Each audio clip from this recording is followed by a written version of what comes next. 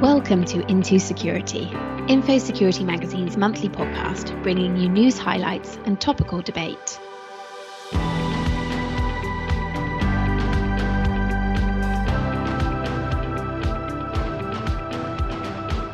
Hi, and welcome to the December 2021 episode of the IntoSecurity podcast. I'm Eleanor Dallaway, Editorial Director at Infosecurity Magazine, and I'm joined today by my team, James Coker and Benjamin David. So how are you two? How are you? Yeah, I'm very well, Eleanor. Thanks for having me on. Just looking forward to the Christmas break, of course, as we all are. Yes, likewise. Thank you for having me. What are you two asking Santa for Christmas? Unfortunately, my presents have come really boring as I've sort of got older and older. It's normally just clothes, including sort of underpants and socks. But I genuinely can't remember what else. I'm sure I did ask for something more exciting. It's actually slipped my mind, to be honest.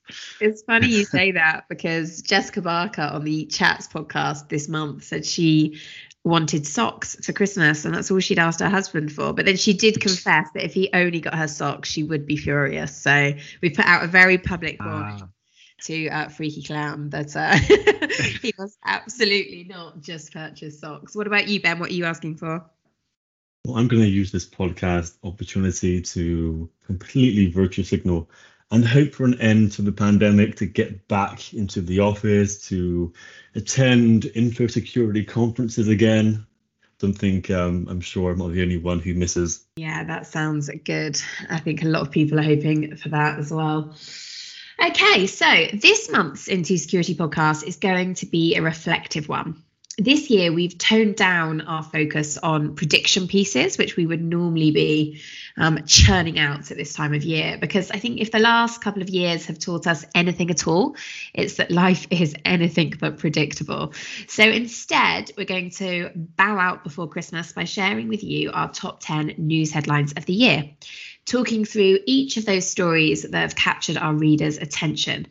Now, we've seen some of our most read news items of all time this year, and we're very grateful, of course, to all of our readers for choosing us for your content needs. Absolutely. And we've calculated the top 10 of those stories based on our analytics and website stats. So it's been calculated by unique page views. So a very scientific method, as I'm sure you'd agree.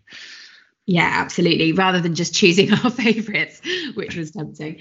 But we're going to do this in reverse order, of course, to create a little bit of suspense and build up to our biggest headlines. So we're going to kick off with number 10. And James, I'm going to come over to you for that one, please. Thanks, Eleanor. So coming in at 10 in the list was a story which emerged all the way back in January the 6th, and that was that British Airways was planning to begin settlement discussions that could see customers who were victims of a data breach that took place in 2018 receive a compensation payout reported to be of up to 3 billion in total. So this is a story that's kind of really had numerous developments since the incident first emerged back in 2018. And for those of you who've forgotten, it relates to two major data breaches at British Airways between April and July 2018, which led to the compromise of 185,000 of its customers' personal and financial details, while a further 380,000 users of the airline's app and website had their information exposed between August and September 2018. So the data that was compromised in the breaches included customer names, billing addresses and email addresses. And in addition, for some of those users, payment card information, including card numbers, expiry date, and in tens of thousands of cases, the CVV security code was also exposed, although no passport details were stolen.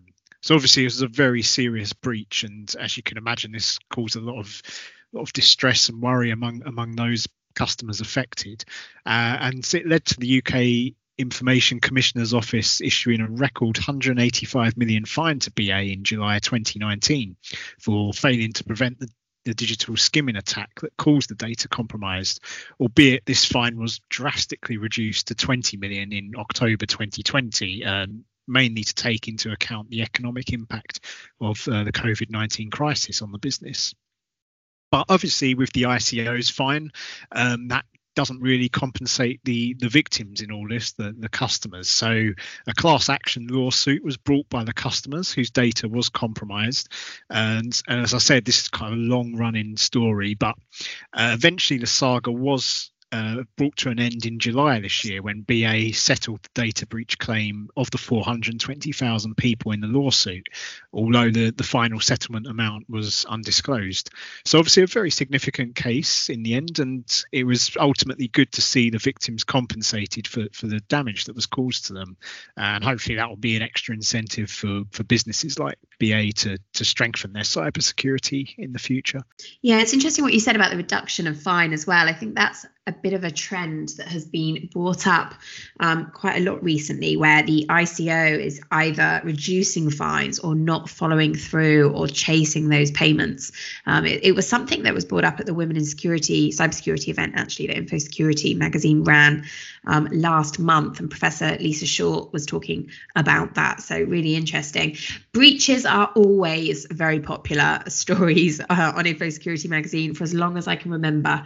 If you have a big data breach breaking, that story will normally perform very well. So it's definitely something that captures our readers' attention. So number 9 lands back with me, and in at number 9 was Accenture tied up in $50 million ransomware Lockbit 2.0 attack. Now, ransomware has appeared on our news pages too many times to count over the past year, more so than ever before. And I personally have absolutely no hesitation in declaring 2021 the year of ransomware. So this story, where Accenture tied up in $50 million ransomware Lockbit 2.0 attack, the ransom group Lockbit took encrypted data, 6 terabytes, from global consultancy Accenture, and the ransom demanded was hefty, obviously, at $50 million. That was in August. Now, 2 months later in October, Accenture acknowledged in a filing to the Securities and Exchange Commission that outsiders extracted proprietary information in the summer.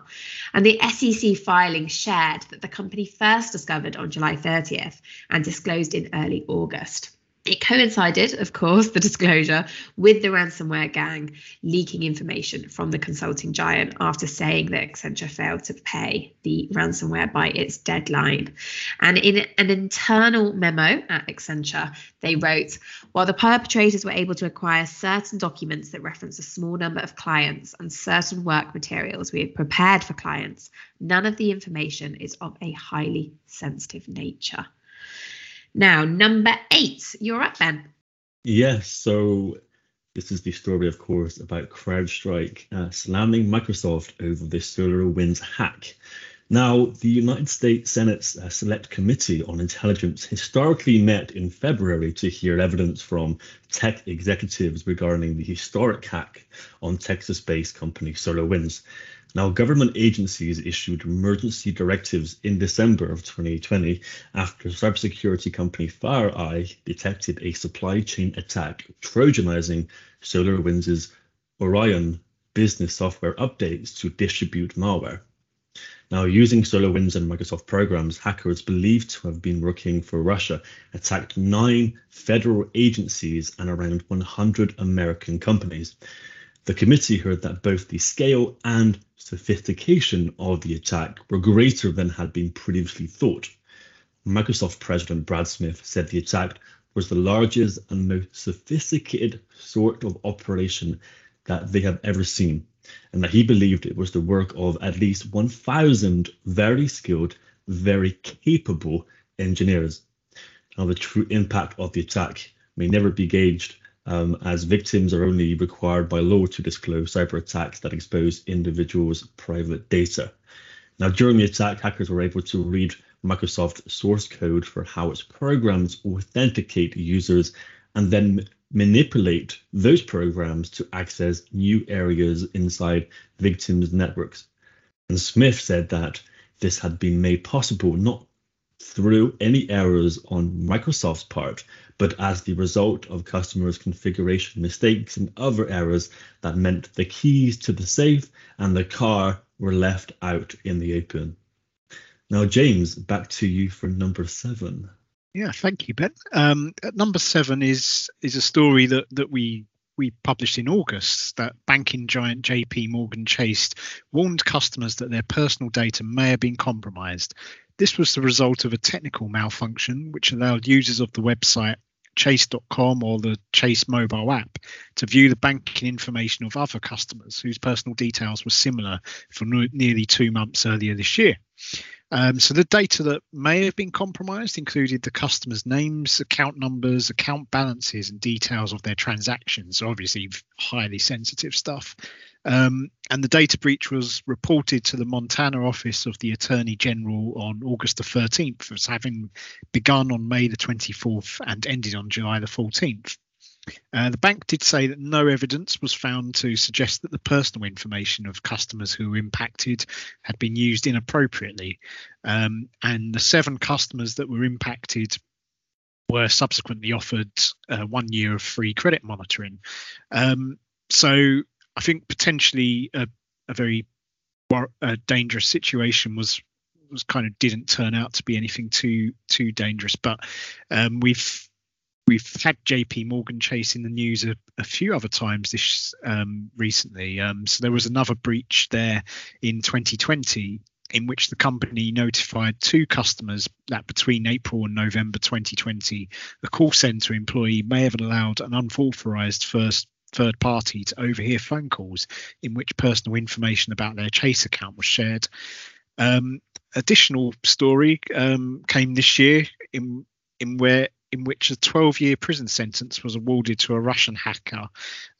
So in January this year, he pleaded guilty to stealing the personal information of over 100 million customers from hacking into numerous companies between 2012 and mid-2015, one of which was JP Morgan Chase, from which the hacker stole personal data belonging to more than 80 million of its customers. So yeah, obviously JP Morgan Chase in the news quite a bit, and it just shows that financial services is really a sector where data breaches are particularly damaging for companies, and also a sector that's heavily targeted by cyber criminals, obviously because of the extensive financial information that's available. So yeah, this is an area that expect to see more heavily targeted going forward, unfortunately. Eleanor, over to you for a story I know is very close to your heart at number 6. Yes, the story of the EC Council Gender Survey. Now, this was back in the spring, 9th of April to be precise, when most of you listening, I'm sure, will remember this. There's not many people that this escaped. EC Council pushed out a Women in Security survey poll on LinkedIn with 3 abhorrently sexist answer options. Ironically, it was actually promoting an upcoming Women in Security webinar that the EC Council were running. I'm laughing, but I'm laughing just out of disbelief rather than genuine humour. They asked, what, according to you, are the most common challenges faced by women in the cybersecurity domain? And the 3 multiple choice answers that EC presented were A, only men can do this job, B, women can't handle this job, and C, women aren't encouraged enough. I mean, it really is unbelievable. And if you think that's bad enough, then you need to buckle up, because what happened next was just so bloody awful. When women responded to the post with obvious, understandable criticism and outrage, the EC Council team blocked them. There were men who were also responding and denouncing the poll, but they were ignored, but they weren't blocked. So subsequently, after utter outrage and condemnation from what felt like the whole industry, EC unblocked the women, and their CEO, Jay Bavisi, issued a personal apology.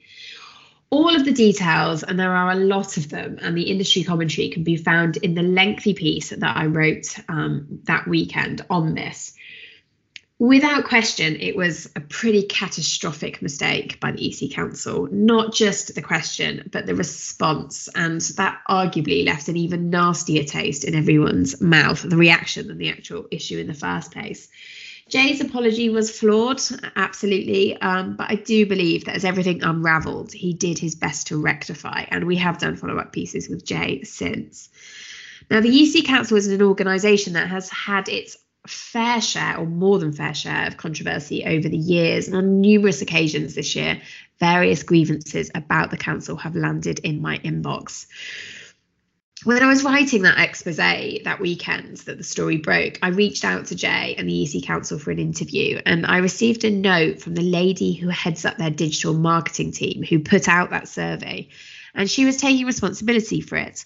However, she did write to me, "It can't be sexist because it was written by women," and that quote is something I will never forget.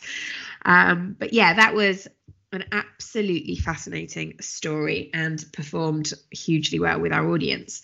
We're halfway through now. Back over to number 5, which is with you, I think, Ben. Indeed it is, yes. This is the story about a misconfigured database exposing 200,000 fake Amazon reviewers. Now, the misconfigured database in question exposed a major coordinated scheme in May by Amazon vendors to procure fake reviews for their products. Now, a team at the review site, Safety Detectives, found the China-based Elasticsearch server exposed online without any password protection or encryption. Now, the 7-gigabyte trove contained over 13 million records, including the email addresses and WhatsApp/Telegram and phone numbers of vendor contacts, plus email addresses, surnames, PayPal account details, and Amazon account profiles of reviewers. Now, the Safety Detectives team discovered the database on March the 1st, and it was secured around a week later, although the researchers weren't able to track down its owner. Now, another similar story involving a misconfigured database occurred in June, when a misconfigured cloud database exposed over 800 million records linked to WordPress users before its owners were notified, according to the website Planet. Now, the trove was left online with no password protection by US hosting provider DreamHost. Now, the 814 million records found were traced back to the firm's managed WordPress hosting business DreamPress and appear to date back all the way to 2018. Now, unlike the Amazon trove, this trove, comprising 86 gigabytes of information, were included reportedly admin and user information, including WordPress logging, location URLs, first and last names, email addresses, usernames, roles, host IP addresses, timestamps, and configuration and security information. And worryingly, some of the information included users with .gov and .edu email addresses. So some significant database misconfiguration leaks exposing far too much personal information. Right, I believe now, James, over to you for number 4. Thank you, Ben. So yes, at number 4 in our list is the announcement that came back in January that the US Marines created a Marine Corps adversarial cyber assessment blue team, which is known as MCAT.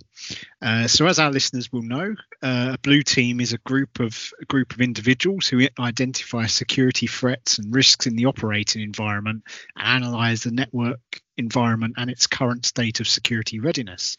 So this new team, it comprises 8 to 10 people from a variety of backgrounds, including cybersecurity, computer engineering, and information technology.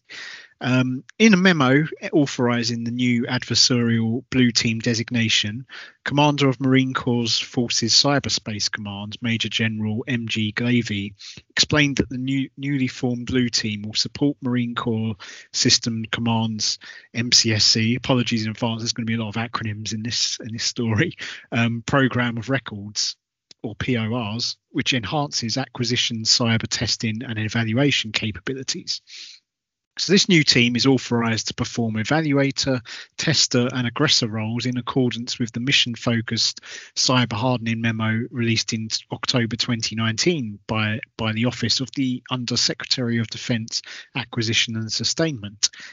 So the new team, MCAT, will assess the security and defence of the MCSC and Programme Executive Officer Land Systems PORs for systems in the field and for those that are still in the developmental test phase. And the Marines also added that the creation of MCAT will enable Marine Corps' tactical system support activity to increase man-in for defensive and offensive cyberspace operators. So this story really demonstrates again how cybersecurity is increasingly playing a role in military thinking, both from a defensive and offensive standpoints. And to highlight this trend, earlier this year, the United States Army promoted an Army Reserve cyber officer to the rank of Brigadier General. And this is the first occasion that a United States Army Reserve general officer has come from the cyber branch. So really highlighting how this area is playing a big role in military thinking now. And now we believe we've reached the podium of our list, I think. So Eleanor, what have we got in third place? We absolutely have. It will come as no surprise to most of you, I'm sure, that COVID has made it into our top 10, placing third and winning bronze medal for the story Scammers Sell Fake COVID-19 Vaccination Cards. So back in February in the United States, scammers set up Shopify-backed online stores to sell fake COVID vax cards to anti-vaxxers. A black market emerged for those wanting to enjoy all the benefits that immunisation would bring, except, of course, actual immunisation, without having to actually get the jab. So, of course, would grant them access to public places and things like that.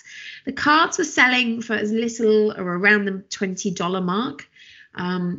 It wasn't the first and absolutely not the last fake vaccination card scam. And what we've seen as over the last 2 years is that COVID has become a key theme for phishing and other cyber attacks. And the psychology of using fear to entice humans into an action is a well-known tactic. And for the past almost 2 years now, we've written many stories about COVID-themed attacks. It's always particularly shocking when criminals use such cruel tactics to lure their victims in. So that was bronze. Ben, what story is getting silver?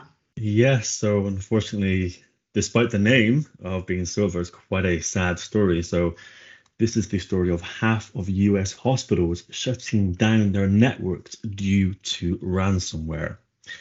Now, 48% of US hospitals disconnected their networks during the first half of 2021 due to ransomware. Now, this is according to a study from Philips and Cyber MDX. The Perspectives in Healthcare Security report is based on interviews with 130 IT and cybersecurity hospital executives and biomedical engineers and technicians.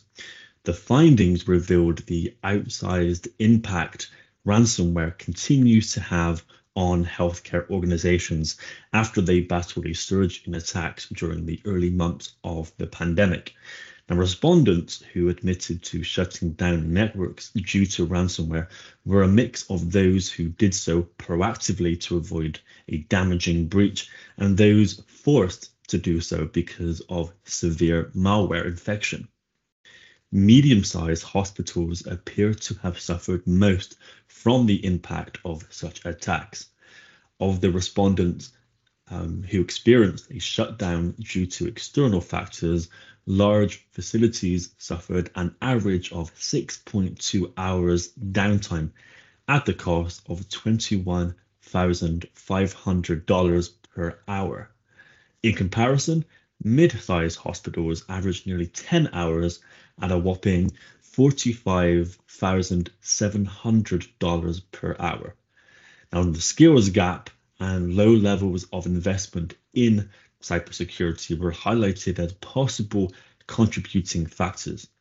Now, just 11% of respondents said cybersecurity is a high priority for spending, while nearly half of all respondents types claimed their medical device and IoT security staffing levels are inadequate. James, bring it home with number one. Thank you, Ben.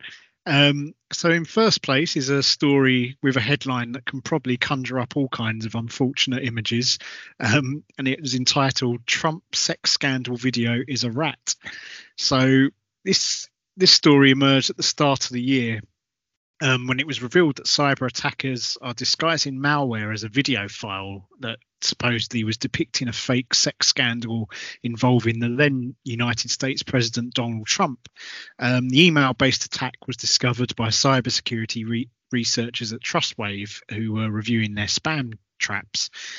So targets were sent an email with the attachment Trump_sex_scandal_video.jar, and those who clicked on the malicious Java archive file unwittingly installed the QNode remote access Trojan, also known as RAT, onto their computer. So usually the title of the malicious file bore no resemblance to the subject of the email to which it was attached. For example, when the researchers opened an email that was entitled "Good Loan Offer," they expected to discover nothing more than an investment scam. However, attached to the email was an archive containing the malicious JAR file. So this discovery and research, it came amid all the drama earlier in the year of the presidential election results, which originally took place in late 2020. And then obviously there was the infamous scenes at Capitol Hill earlier this year. So the attackers were clearly trying to leverage the huge media interest in Trump at that time to kind of induce recipients to open the malicious file. The researchers also noted that while the Trump sex scandal email campaign used to deliver the malware was, in their own words, rather amateurish, the new QNode RAT that was used was more sophisticated than prior variants. So leaving aside the subject of this particular file, which is slightly disturbing, the story is just another example of how cyber criminals are really quick to take advantage of current news trends and cycles in order to launch phishing attacks and induce people to download malicious files. And that's something we've most definitely seen throughout the COVID-19 crisis. And that concludes our top 10. Thank you, James. I think when we did the Big Fat InfoSec quiz of the year last week, one of the questions was, in the whole history of Infosecurity Magazine online, how many of our top 10 stories ever have been about sex or porn? And the answer was 3. So as they say, sex sells, and it was no surprise to find this story right at the top of the leaderboard.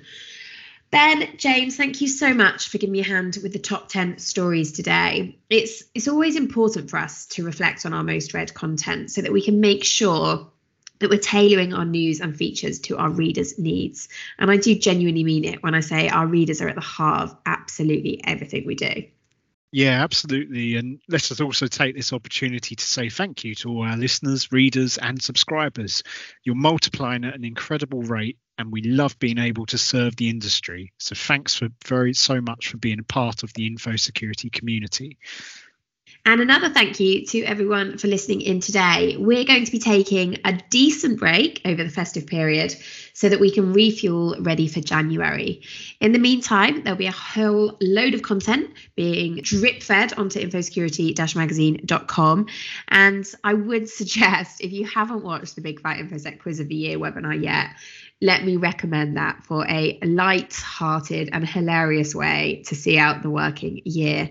This month's Infosecurity or IntoSecurity Chats podcast is also now available with the ever so wonderful Dr. Jessica Barker. So if you haven't listened to that yet, please do. But until next year, have yourselves a very merry little Christmas. And for one last time this year, I've been Eleanor. I've been James. And I've been Benjamin.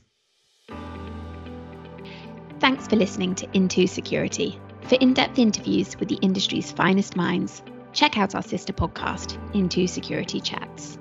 Join us again next month. Until then, stay safe and keep up to date with everything you need to know about information security via the Infosecurity-magazine.com website.